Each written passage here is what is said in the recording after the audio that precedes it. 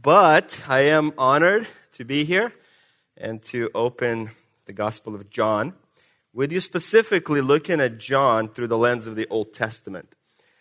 If you look at the next slide, it's a book that I highly recommend if you want to go deeper into this specific question.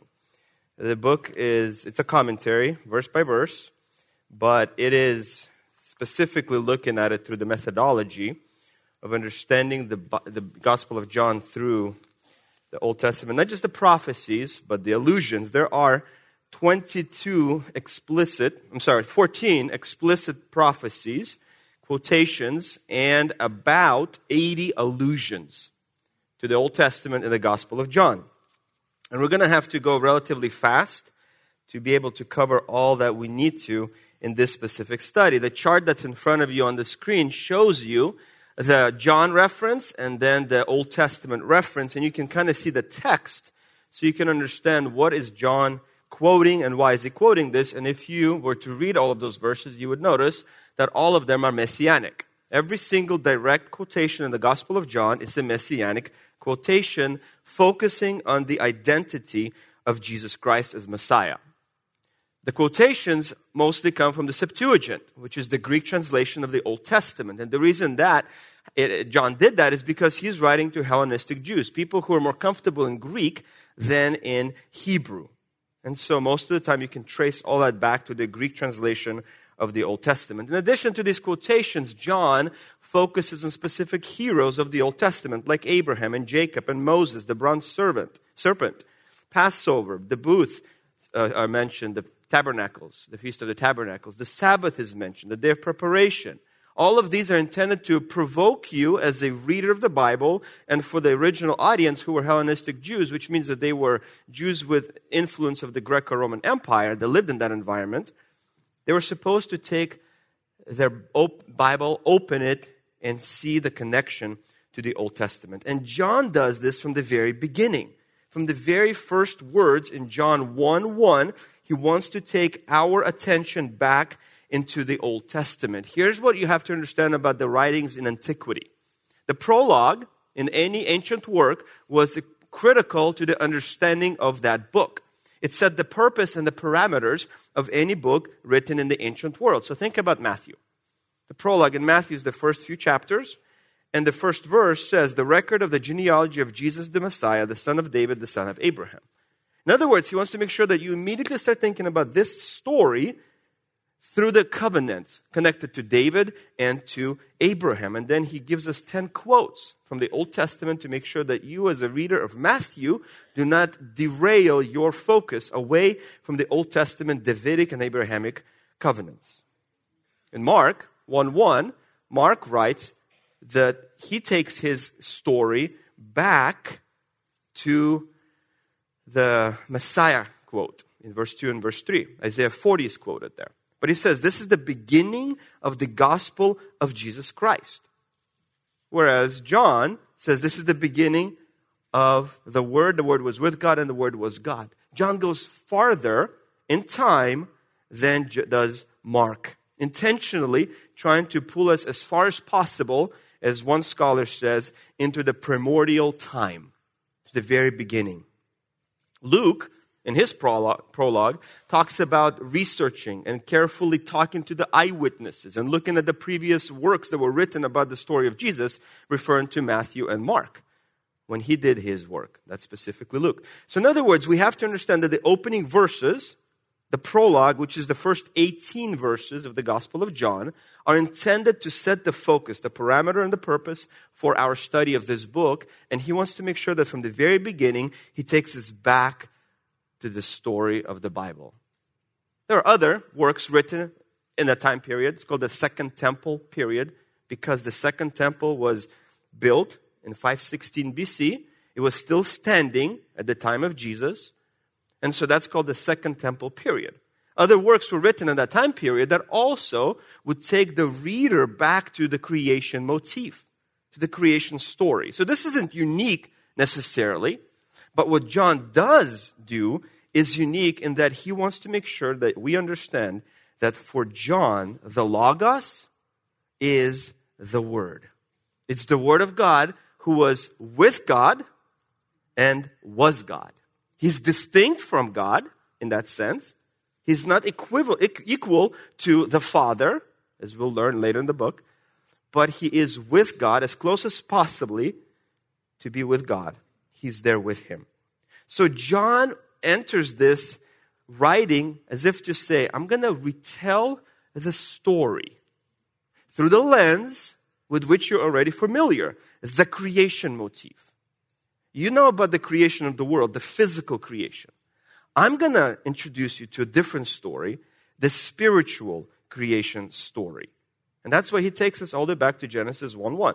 Now, in doing so, as I just mentioned, he is aligning himself with this Jewish notion that there was a connection between creation and God acting. Proverbs 8, for example, this gives us a biblical account where you have wisdom functioning in the creation motif. And we're not going to read all of it, but just look at a few phrases that I want to pull out. In verse 22, he says, Yahweh possessed me at the beginning of his way before his deeds of old. So now wisdom comes in and says, I was there when the world was created in the very beginning. Verse 24, when there were no depths, I was brought forth. Now we're talking about wisdom being created. So be careful making wisdom equal to Jesus, because Jesus isn't created. Wisdom is. In verse 25, before the mountains were settled, before the hills, I was brought forth. Again, I was created. As if it didn't exist, and it didn't exist before the creation. Verse 27 says, when he established the heavens, I was there.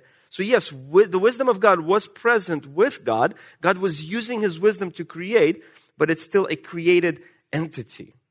And of course, the very end of that passage says, wisdom was rejoicing in the world. His earth, my delight is in the sons of man. So what the book of Proverbs is trying to do is to say, wisdom was present at creation. So how do we reconcile this idea? Because a lot of people these days who study the Gospel of John say, John is introducing the Logos, he's introducing Jesus as if he is the Old Testament concept of wisdom. And now it's wisdom incarnate. As if wisdom is the pre-incarnate Christ. Pre-incarnate member of the second member of the Trinity. Well, I hope that those two references to wisdom being created pushes you away from that conclusion. Because Jesus wasn't created. So I think the best way to reconcile this, I was talking to Abner about this last week, is to say, God possesses all wisdom. And wisdom signals union with God and utility from God. So it's a part of God because God is the source of all wisdom. Colossians 2:3 says that. Jesus is the treasure of all wisdom and knowledge. So yes, God has wisdom, and then God uses wisdom in his creation. But who's the agent of creation? You know this? Jesus, exactly. I know you know this. Jesus. He's the agent of creation. So in other words, we're talking about Jesus using wisdom, the wisdom of God, divine wisdom, to create everything that we see in John 1 through 5 or in Genesis 1 and 2. Well, as much as Jesus physically parted darkness and light, you see that in Genesis 1, what John is trying to communicate to us is that now the same member of the Trinity enters once again to part spiritual darkness and bring spiritual light. And that's the connection back to Genesis 1. And we'll come back to it a little bit later in the message. So from the very first words, John is trying to take our attention back to the Old Testament.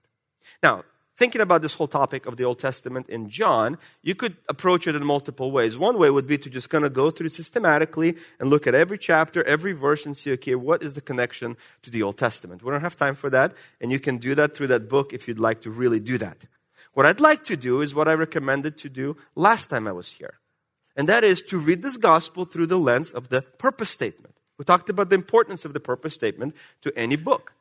Well, the purpose statement that you see in front of you is very clear on what this book is trying to accomplish. These things have been written so that you may believe that Jesus is the Christ, the anointed one, Messiah, same terminology, the Son of God, and that believing you may have life in his name. So let me show you that even in the purpose statement, John is trying to take us back thematically into the Old Testament. Christ, that's an Old Testament idea. It goes back to Psalm 2, verse 2, where it says, the kings of the earth take their stand, and the rulers take counsel together against the Lord and his Messiah, his anointed one. That's where he gets that idea, Psalm 2:2. Where does he get the idea of Son of God in the middle of the verse? Well, that's Psalm 2:7. The Lord, he said to me, you are my son. Today I have begotten you. So now sonship language comes into the picture, again from Psalm chapter 2, verse 7, where God says, you are my son. And if God is God, then we are talking about the Son of God. Hence the title, Son of God. We'll talk about that a little bit more. Well, if you believe in him, you will have life. Where does this idea of life comes from? It comes from Isaiah 55, verse 3. Incline your ear and come to me. Listen so that you may live. This is God inviting people to come and buy and eat for free, be satisfied, and ultimately the result is life. And you will believe in his name. That comes from Isaiah 54, verse 5, whose name is the Lord of hosts, and your Redeemer is the Holy One of Israel. He's called the God of the earth.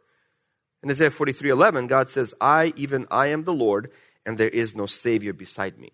So in Isaiah 54 and 43 specifically, there's many more passages, but those two are extremely clear that God's name is associated with him as Savior. So John 20:31 takes all those concepts, whether it's from Psalm 2 or from Isaiah, collects them and connects them in order for us to be able to understand that this Christ, this person, Jesus, right? That's the first mention. You may believe in Jesus. That he's the one that Psalm 2 talks about. That he's the one that Isaiah 55 and 43 talks about. In John chapter 5, Jesus makes it even more clear. He's speaking to the Jewish leaders, and he says to them, verse 39, you search the scriptures, hoping, well, let me read the actual verse. You search the scriptures because you think that in them you have eternal life. It is these that testify about me. In verse 40, he says, and you are unwilling to come to me so that you may have life. How can you believe when you receive glory from one another and you do not seek the glory that is from the one and only God? Even this idea thematically comes from Isaiah 55. Incline your ear and come to me. Listen that your soul may live because of Yahweh your God, even the Holy One of Israel, for he has adorned you with beautiful glory. Seek Yahweh while he may be found. Call upon him while he's near. Let the wicked forsake his way and the unrighteous man his thoughts, and let him return to Yahweh, and he will have compassion on him and to our God, for he will abundantly pardon. This is one of the greatest gospel messages and invitations in the Old Testament. But do you see this thematic overlap? Come, you will have life. You will experience beautiful glory. That's what Jesus is offering to the Jewish leaders in 5:39 through 44. But you refuse to come to me because you'd rather receive glory from one another than from God. So John is trying to connect us as readers of this gospel back to the Old Testament, even in the purpose statement. So make sure we understand that. So, because of that, what I'd like to do is give you 10 categories where John introduces us to these Christological themes and links them all back to the Old Testament and shows us the fulfillment of those 10 categories of Christology. Because that's the whole point of this book. Jesus is the Christ, the anointed one. Now, as if you remember anything that I said last time, I said John is all about Christological discipleship. In other words, Jesus is the paradigm, we follow him. So all this ultimately has to make its way out in our lives. We have to obey and follow. But the introduction to all of this is Jesus as the Christ. So here are the 10 categories. The first one is in the connection to the Old Testament, we see the divine identity of Jesus. We see the divine identity of Jesus. From the very beginning, John says, in the beginning was the Word, and the Word was with God, and the Word was God. He was in the beginning with God. Two truths are featured immediately in this gospel. That he is with God and that he is God. He's distinguished from God, but he shares the identity of God. Richard Bauckham, writing about this, says this: before creation, there is no room for any beings other than the one God. So if John will claim that this Logos is in the beginning, even by that, there's a conclusion that we have to draw. He is deity. He has the qualities of God. Now, it becomes very clear in chapter 5. You can just follow along on the screen. I've tried to put most of these passages on the PowerPoint so that you can follow along. 5:21, we read the following: just as the Father raises the dead and gives them life, even so the Son also gives life to whom He wishes. For not even the Father judges anyone, but He has given all judgment to the Son, so that all will honor the Son, even as they honor the Father. He who does not honor the Son doesn't honor the Father who sent Him. For just as the Father has life in Himself, even so He gave the Son also to have life in Himself. So now in this passage, what John is doing is to present Jesus as the one who has full sovereignty, just like the God of the Old Testament. And God the Father is the one who gave them this authority. So the bullet points should say, that's right, He gives life to whomever He wishes, just like God does. He possesses all judgment. He receives worship and honor. He has life in Himself. What we have to understand is that in the Jewish theology of that era, only one being can be worshipped. Who is that being? You know this, I promise. Yahweh, God. God is the only exalted being who can be worshipped. That's consistent in all of the writings of that era. Doesn't matter if you find them in the Dead Sea Scrolls or if you find them in the New Testament or outside both of those groups. Only God can be worshipped, and no angel is allowed to be worshipped in Jewish theology. And then Jesus shows up, and He never declines worship. In John chapter 9, when He heals the blind man worships Him. And we know that. Jesus doesn't turn him away. Now, Jesus showing up says, towards the end of the prologue, if you look at 1:14, the Word became flesh, dwelt among us. We know this verse. We saw His glory. So now glory is also attached to God only, and now it's connected to Jesus. Glory as of the only begotten from the Father, full of grace and truth. So no one has ever seen God at any time is what we see in verse 18. The only begotten God is in the bosom of the Father. He explained Him. So you have this principle that nobody has ever seen God. In Exodus 33 verse 20, that's where this idea comes from. No man can see me and live, God says to Moses. And then at the end of Exodus, chapter 40 verse 34, it says that God, the glory of God, takes up residence in the tabernacle. And now in verse 14, Jesus, the pre-incarnate, second member of the Trinity, all of a sudden takes up residence in a tent. That's the word dwelt. It just means literally to take up residence in a tent. He moved into a tent from heaven down to a physical body. So as John introduces us, he says, I'm talking to you about the God that no one has ever seen. No one can see and live. But Jesus is the one who shows up and claims to be that God. And so in John 14:9, Jesus will say, he who has seen me has seen the Father. In John 12:45, He'll say, he who sees me sees the one who sent me. And so while book after book in the Old Testament or other Jewish writings, the truism is the same. No one can see God. Then Jesus shows up and says, if you've seen me, you've seen the Father. And that's why verse 18 says, you haven't seen the Father. No one has. But this one, the only begotten one, He has explained Him. He has allowed us to see Him, to understand Him, to know Him. That's why Paul picks up this idea in Colossians 2:9 and says, all fullness of deity dwells in Him. Or in 2 Corinthians 4:6, he says, the glory of God is made visible in the face of Christ. This is same allusions back to this idea of not being able to see God versus being able to see God. But the greatest way John explains the deity of Jesus is through the I am statements. We know about them. There's 7 of them. The question is, where do they come from? Because they are unique to John. The other Gospels don't have these statements. So where do they come from? Well, Exodus 3:14 through 15, the meeting between God and Moses in the wilderness, God tells Moses, I am who I am. And so that's probably the best connection to John 8:58, before Abraham was, I am. That's probably the best connection for that verse. Deuteronomy 32:39 says, I am he, there's no God beside me. I put to death and I give life. I wound and I heal. There's no one who can deliver out of my hand. So you have that as a potential verse as well, because the I am appears in Deuteronomy 32:39.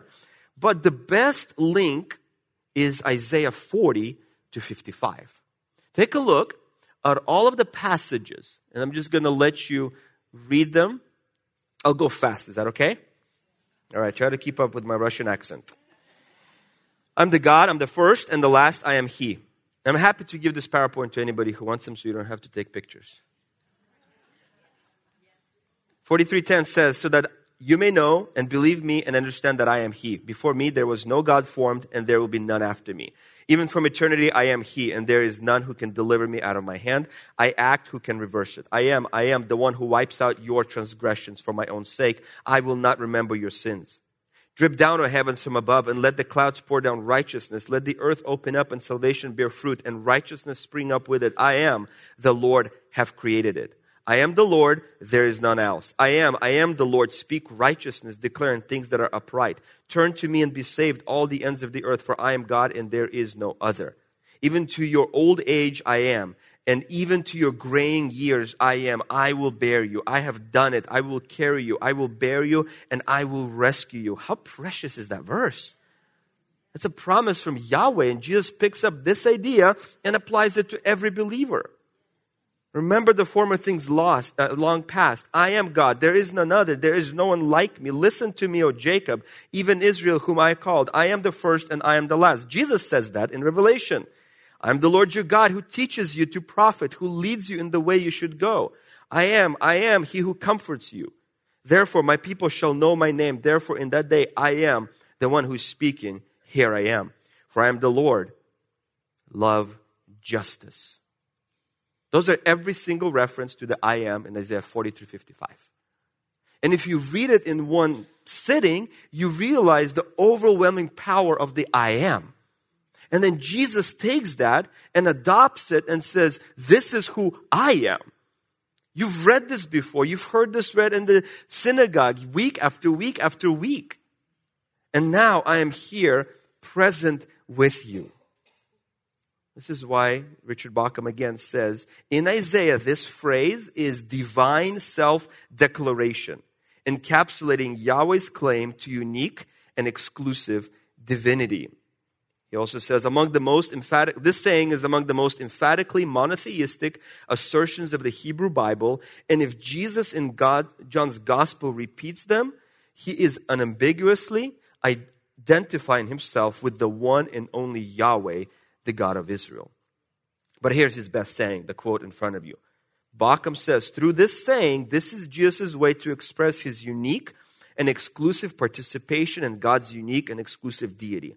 Just as I am in the Hebrew Bible sums up what it is to be truly God, so in John, it identifies Jesus as the truly God in the fullest sense. People argue about John 1:1. Is that proving that Jesus is God? You go and start talking to JWs about that, right? A better way to start is the I am statements.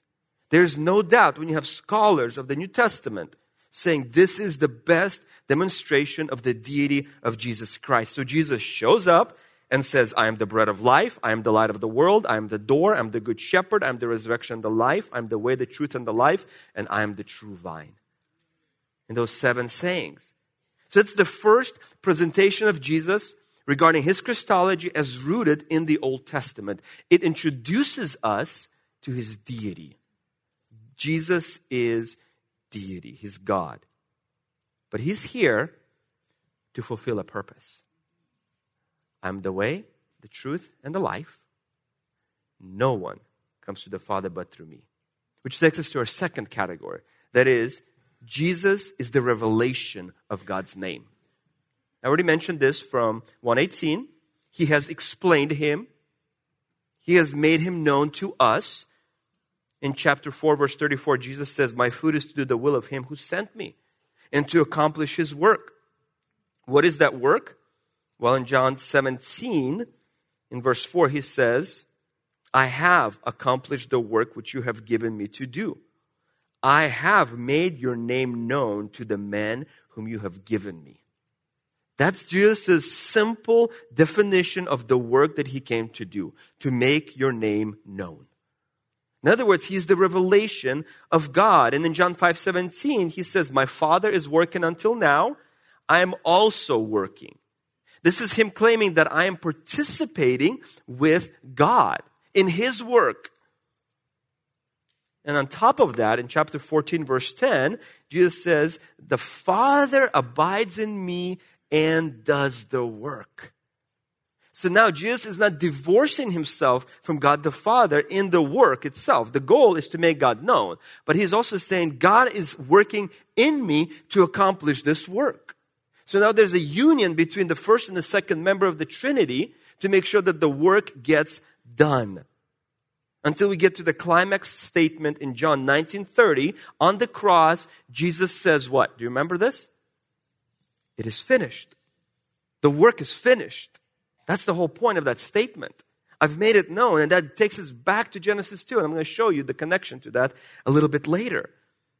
So to make God known so that people would realize that Jesus is the Savior of the world. That confession only appears in one place. Kind of odd where it appears, in John 4:42. What's John 4 all at? What's the story of John 4? Okay, women's ministry, you got to know this story. Come on. The woman, exactly. The Samaritan woman gets a whole chapter. Mark, Matthew, and Luke decide to ignore it completely. You remember this. I think I said this last time, that when John was following Jesus, he actually wanted to burn down the Samaritans at one point. And now he devotes a whole chapter to that story. And they, the villagers of Sychar, confess this truly is the Savior of the world. Yes, salvation idea appears in the Gospel of John elsewhere. The world is a big motif. But the phrase, the Savior of the world, only appears in John 4:42. Because in Samaria, there was a temple devoted to Caesar Augustus. And if you were to approach this temple, at the top of the door it said, Augustus, the Savior of the world. And Jesus is in Samaria. He's talking to the Samaritans. And he wants them to understand, Caesar is not the Savior of the world. I am. And how wonderful that at the end of that story, Jesus never talked to them, right? Well, he did ultimately. She's the first introduction to Jesus, about Jesus to the villagers. Then they listen to her. She's the first evangelist to the Samaritans, you could say that. Philip takes over later. And they confess, Jesus is the Savior of the world. How will that salvation be accomplished? Because he is the Lamb of God. That's our third category. Jesus is the Lamb of God. That is introduced in chapter 1, verse 29. John the Baptist sees Jesus coming to him and says, behold the Lamb of God who takes away the sin of the world. Verse 36 repeats the same idea. Behold the Lamb of God. That phrase to his disciples would have immediately taken them back to Exodus chapter 12. The lamb, the little sheep that was slaughtered at Passover every single year from Exodus 12 on. And Jesus, his death was accomplished on Passover. And so Jesus now shows up, and John the Baptist, his cousin, recognizes him as the Lamb of God who takes away the sin of the world. Isaiah 53 comes into the conversation. He who has believed our message, to whom has the arm of the Lord been revealed? Verse 7, he was oppressed and he was afflicted, but he did not open his mouth. Like a lamb that is led to slaughter, like a sheep that is silent before its shearers. So he did not open his mouth. John is picking up that imagery from Exodus 12, Isaiah 53, to make sure we understand that the way this work is going to be accomplished to make God's name known is through Jesus' sacrifice. So the first characteristic that John introduces us to about God, about Jesus, is that he is in the Godhead. The second is that he is the substitute that has been foreshadowed for thousands of years. And now he's finally here. The climax is in 1928 when he is slaughtered on Passover. But to accomplish this, he had to be expected. And that takes us to our fourth category. He's the prophet. He's the prophet who is to come. Again, introduced in the very beginning. Verse 21 of John 1. John 1, the Jewish leaders, Levites, priests, come to John the Baptist and ask him, you're preaching, you're baptizing, your ministry is exploding. You can see that in the Synoptic Gospels. Everybody's coming out to him. He's becoming extremely popular as a preacher. They ask him, verse 21, are you Elijah? He said, no. Are you the prophet? No. Then who are you? Why do you have the right to do what you do? And he quotes Isaiah 40, I'm the voice crying in the wilderness, make straight the path of the Lord. So now this idea of the prophet is introduced by the Jewish leaders to John the Baptist. In other words, they were expecting a prophet to come. And he's going to be different than any other individual. As the story develops in the Gospel of John, everybody is wondering if he is the prophet. The Samaritan woman in 4:19, before she confesses anything about Jesus, says, I perceive you are a prophet. 4:44, Jesus says, a prophet isn't honored in his own hometown. 6:14, remember the story in chapter 6, the feeding of the 5,000? At the end of that, the crowd begins to wonder, is he the prophet? 7:40, the crowd affirms he is the prophet. 7:52, the Jewish leaders are doubting, is a prophet going to arise from Nazareth? Is that the possible place where this prophet is going to come from? 9:17, the blind man affirms he is the prophet. He stands up to the Jewish leaders who are mocking him and ridiculing him, going after his family, his parents, and he ultimately says to them, he is the prophet. And that's the last statement about Jesus as prophet. So understand this. The public ministry of Jesus is the only place in John where the prophet question arises. Because the point is, you're supposed to ask the question, who is this man? Is he the prophet? Where did this idea come from? Deuteronomy chapter 18, verse 15. Yahweh your God will raise up for you a prophet like me, Moses says, from among you. From your brothers you shall listen to him. Verse 18, I will raise up a prophet from among their brothers like you. I will put my words in his mouth, and he shall speak to them all that I commanded you. This is where this idea comes from. And so for all these centuries, the Jewish people were trying to figure out, when is this prophet going to come? 1 Peter 1, 10 through 12 says that. The prophets of old, the ones who wrote scripture, were wondering the same question. Where is he going to come?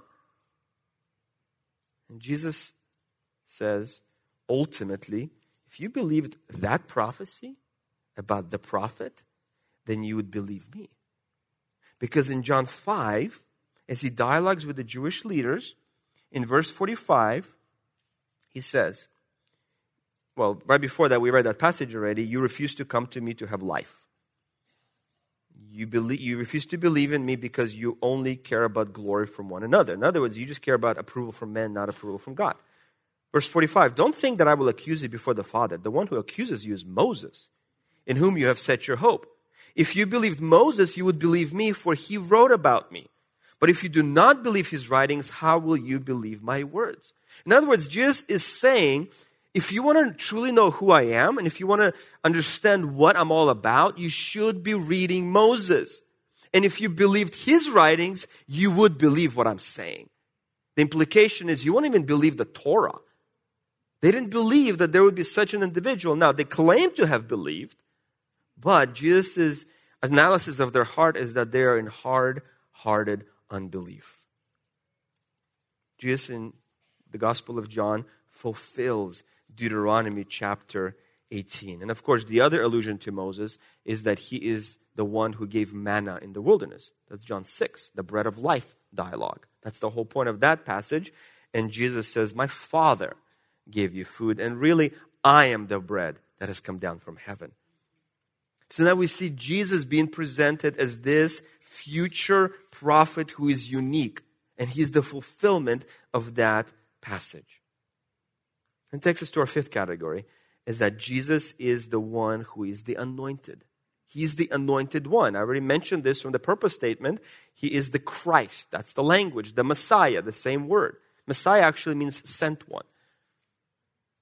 The anointed one in the Greek, Christos. Messiah would be in the Hebrew. And so now he is presented as the anointed one in the purpose statement, but also back in chapter 1, verse 41. The very first time the disciples say anything affirmative about Jesus, it's in verse 41. And look at the first declaration. We have found the Messiah. We have found the Christ, verse 41 says. Because they've been waiting for him and hoping that he would show up, and now he is here. Now flip over to chapter 10. This is where it gets really controversial. Because now in chapter 10, we know chapter 10 because the Good Shepherd narrative. But what happens after the Good Shepherd narrative is a hostile situation where at the very end, it says in verse 39, they wanted to arrest him. Verse 24, the Jews said to Jesus, they surrounded him. Which is, you have to imagine this. Jesus is surrounded, that's what it says, by the Jewish leaders. How long will you keep us in suspense? If you are the Christ, the anointed one, tell us plainly. Just tell us already. Are you the Messiah? And how does Jesus respond? Verse 25, I told you. You don't believe me. Okay, fine. You don't believe my words? The works that I do in my Father's name, these testify about me.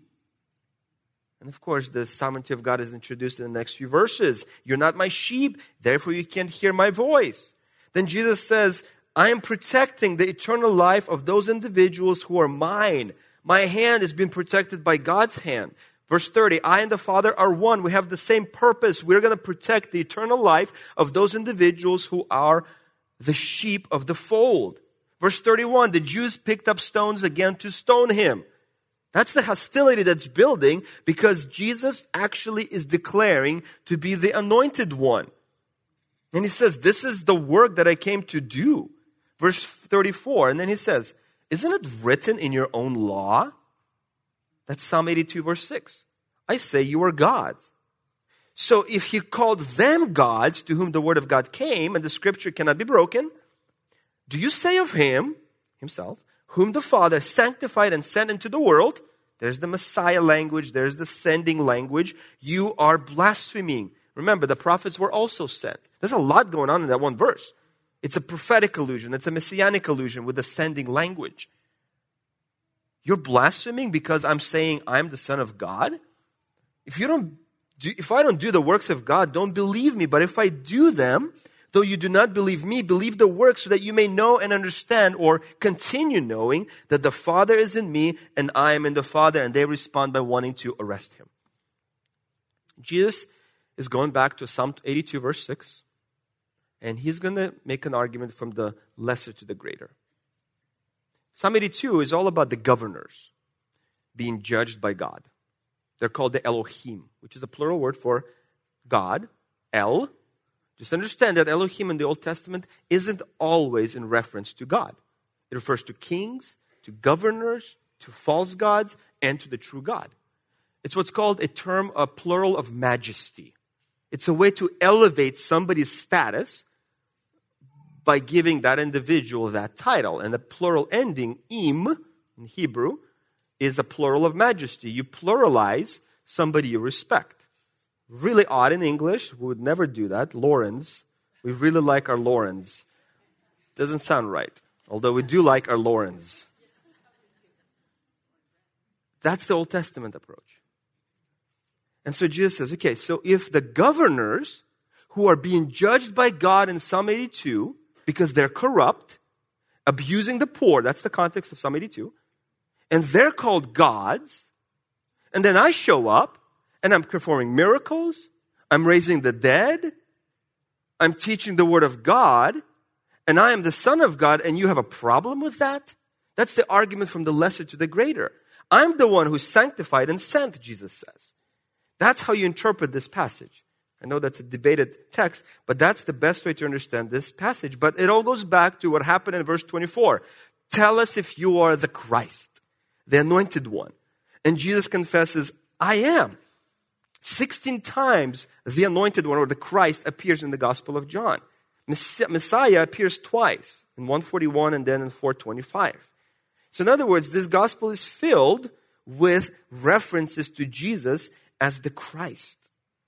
But it's also filled with references to Jesus as the Son of God. That's our sixth category. 9 times, Jesus is called the Son of God. I already mentioned this, that it goes back to Psalm 2, verse 7. God designates him as Son. It also goes back to 2 Samuel 7, 2 Chronicles 17. Those are the Davidic covenants being introduced to us for the very first time, where God promises to David a throne that's permanent. The Davidic lineage is being established as the Messianic lineage. And so the Davidic covenant is connected to Jesus in that regard because he is the Son who will one day come. So the Son of God idea is introduced not only in the purpose statement, we already saw that in 2031, not only in Psalm 2, verse 7, but look where else it's been introduced. Go back to chapter 1 once again. Verse 49. We know this Nathaniel guy. He's a little bit of a pessimist. He's skeptical that anything good can come out of Nazareth. And so he's invited by Philip to come and see in verse 46. And then when he sees Jesus in verse 49, the first words out of his mouth, well, second words, verse 48 are his first words. How do you know me, he says. How do you know me?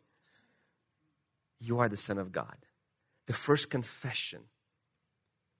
Taking us back to Psalm 2. Divinity language. But it's also paired with the Son of Man in verse 51. He said to him, truly, truly, I say to you, you thought that was impressive? That I knew you before I met you? Verse 51. I'll tell you, truly, truly, I say to you, you will see the heavens opened and the angels of God ascending and descending on the Son of Man, which is our seventh category. Christological fulfillment from the Old Testament in the seventh category, that is the Son of Man language, appearing 11 times in this gospel. It is the most frequent self-designation by Jesus in all the gospels, appearing over 80 times. If you want to say, how did Jesus think about himself? As the Son of Man. Here's why.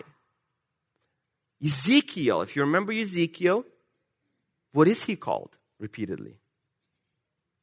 Son of Man. Over and over and over by God. Listen, Son of Man, write this down. Go do that. Go do that. So Jesus picks up Ezekiel's version of Son of Man, which is about the humanity of Jesus. Jesus is the one who would say, the Son of Man has no place to lay down his head. Remember that? Even foxes have holes in the ground, he says. So there's the divinity of Jesus. Son of Man language in all the Gospels appears as presenting a human Jesus. But the Son of Man language in the Old Testament also is about deity. So in this one title, we have a confluence of humanity and deity. Because in Daniel chapter 7, verse 13, Tom Patton read this for us Sunday morning. Daniel says, I kept looking in the night visions, and behold, with the clouds of heaven, one like the Son of Man was coming. He came to the Ancient of Days and was presented before him, and to him was given dominion, glory, and kingdom, that all the peoples, nations, and men of every language might serve him. His dominion is an everlasting dominion, which will not pass away. His kingdom is one which will not be destroyed. So this is the Son of Man language that presents this future figure as one who has all power, all dominion, and his kingdom never ends. But what happened right before that? Verse 9. The Ancient of Days took his seat. Thrones with fire around. Verse 10. A river of fire was flowing. Thousands of thousands were attending to him. Myriads and myriads were standing before him, and the books were open. This is Judgment Day. Jesus picks this up in John chapter 5.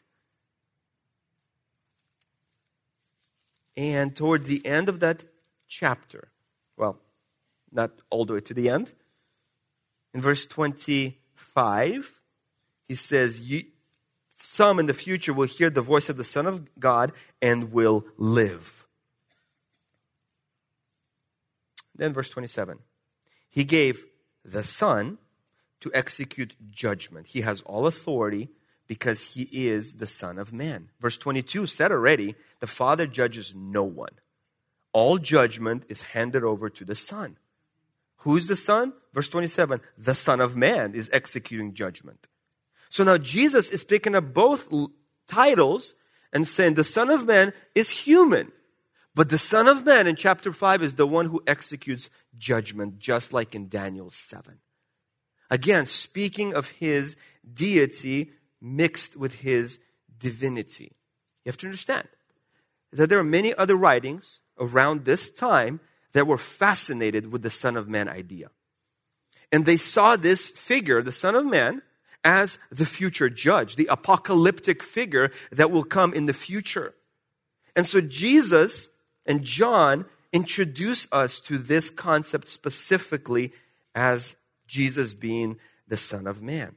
But if you go back to chapter 1, the way that story with Nathanael ends is that Jesus says, don't be so impressed with my omniscience. Be more impressed with the fact that the heavens will be opened and the angels of God will be ascending and descending on the Son of Man. That is an allusion back to Genesis 28, where heaven was opened. Jacob's ladder is the vision in that chapter, which signifies the presence of God. So now Jesus is saying, you should be more impressed with the fact that I'm here to open heaven. Do you see what happened in chapter 1? Genesis 1:1 takes us to heaven, to see the Logos with God, God, the very God, the creator of the universe. The ending of chapter 1, he's now back to earth and he's opened heaven for us. That's how this chapter wraps itself at the end. You go from heaven to earth and now you can look and you can see that there's an entrance to heaven from this earth. But before we get there, to heaven, this Jesus shepherds us. That's our 8th category. He's the shepherd. He's the one who says in John, I will not leave you as orphans. In John 10, he is the good shepherd who gives his life for his sheep. He picks up this language from Jeremiah 23 and Ezekiel 34. I'm not going to steal all this from Pastor John because he's going to preach this next Wednesday morning. You should live stream it. He's preached it to me many times on the phone already in the last couple of months. He can't wait to preach again. 2 months of not preaching, I feel like he's in turmoil. He's in the purgatory right now. It's horrible. He's coming in a couple hours. I'm sure we're going to get a preview. You should definitely tune in next Wednesday at 10. But those 2 chapters, Jeremiah 23, Ezekiel 34, are all about the failed shepherds, the false shepherds. And you know those chapters, they steal, they abuse, they feed themselves. That's why Jesus says, I'm not like them. I'm the good shepherd. On top of that, the pharaohs, the emperors called themselves shepherds of our people. And then they slaughtered them. Jesus says, that's not what a true shepherd does. I'm the good shepherd, because in Matthew 9:36, we have an insight into the compassion of Christ. Seeing the crowds, he felt compassion for them because they were distressed and downcast like sheep without a shepherd. That's the heart of Jesus as the one who is the true shepherd. As Peter says in 1 Peter 5, the chief shepherd. He will appear one day. Zechariah says, I will strike down the shepherd. Right? You have this imagery in the Old Testament of shepherds, true and false shepherds.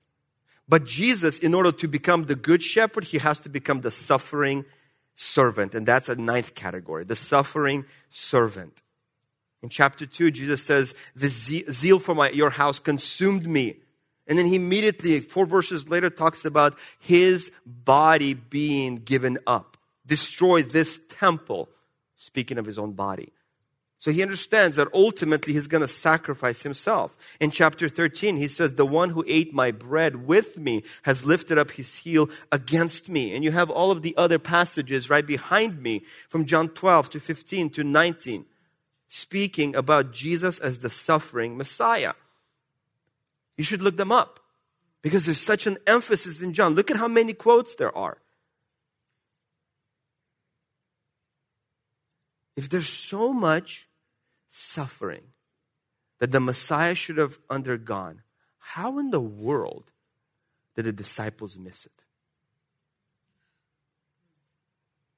They keep talking about the kingdom, right?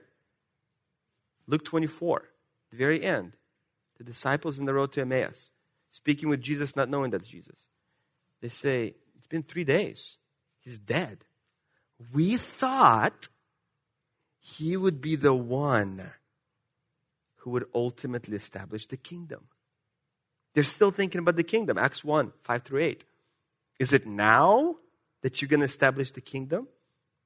Luke 1, Zechariah prays, the Savior has come to deliver us from our enemies. There was an expectation of a political, violent Messiah in the writings surrounding the New Testament that are not in our canon, but also in the Bible itself.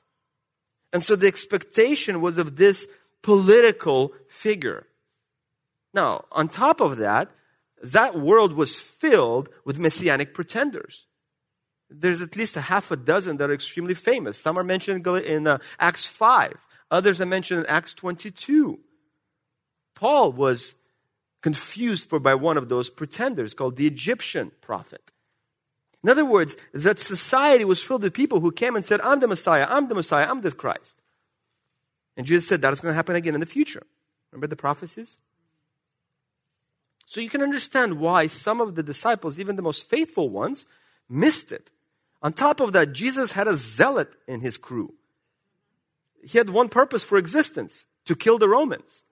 So Simon the Zealot wasn't a nice guy. And so, of course, it's explainable why some of the people that were most loyal to Jesus missed the fact that he was the suffering Messiah. But at the same time, we have to understand, they missed it. Because all those Old Testament passages speak about the suffering Messiah. Well, the Messiah doesn't stay suffering. He comes back as king, and that's our last category. He is the King of Israel. The king who's introduced with that title from the very beginning in John chapter 1. Nathanael again is the one who says, he is the Son of God. You are the King of Israel. That comes from Zephaniah 3:15. In chapter 3, Jesus talks to Nicodemus about the kingdom. In chapter 6, the people want to by force appoint Jesus as king. In chapter 12, he rides into Jerusalem as part of the triumphal entry, the beginning of the Passion Week, on a donkey, and the people are hailing him as the King of Israel. Again, going back to Zephaniah 3:15, but also to Zechariah 9:9 and Psalm 118, verse 25.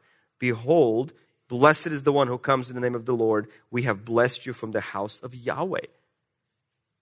And then in the final few hours of his life, in chapters 18 through 19, Jesus is interrogated as a pretender, as a threat to Rome. Are you the king of the Jews? Pilate asks him. And Jesus says, I am, but my kingdom is not of this world. Which is part of the reason why the disciples missed it. They were expecting a kingdom here. But Jesus said, my kingdom is not of this world. Otherwise, my soldiers would fight for me. That's what he says to Pilate. In other words, there is an explanation. There is such a fixation with establishing the kingdom here and now. Don't we have the same fixation at times? We want this place to be like Eden. And if this place was just like Eden, would we want heaven? Probably not. That's what they wanted. Establish the kingdom now. We have Isaiah all over the place. 24, 25, 61, 60, 64, 65. Lots of messianic kingdom talk. That's what they wanted because they couldn't wait for eternity. Just like we struggle sometimes. But that's the final Johannine presentation of Jesus from the Old Testament as the one who is the king. The Messiah comes out of the grave and reigns. As we conclude, the chart in front of you is intended to show you how John followed Genesis in his writing of his book. The highlights should hopefully make it easier for you to see. It goes back to the beginning of the story, all the way before anything existed. Jesus was there.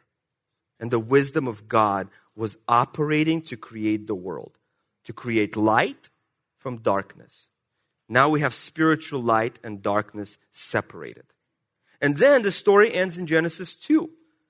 1 through 4, the heavens were created and they were finished. God finished his work that he had done. This is the book of the beginning of the heavens and the earth, when God made the earth and heaven. And you can see the overlap. When God finished everything, we know in 131, he says, it is very good.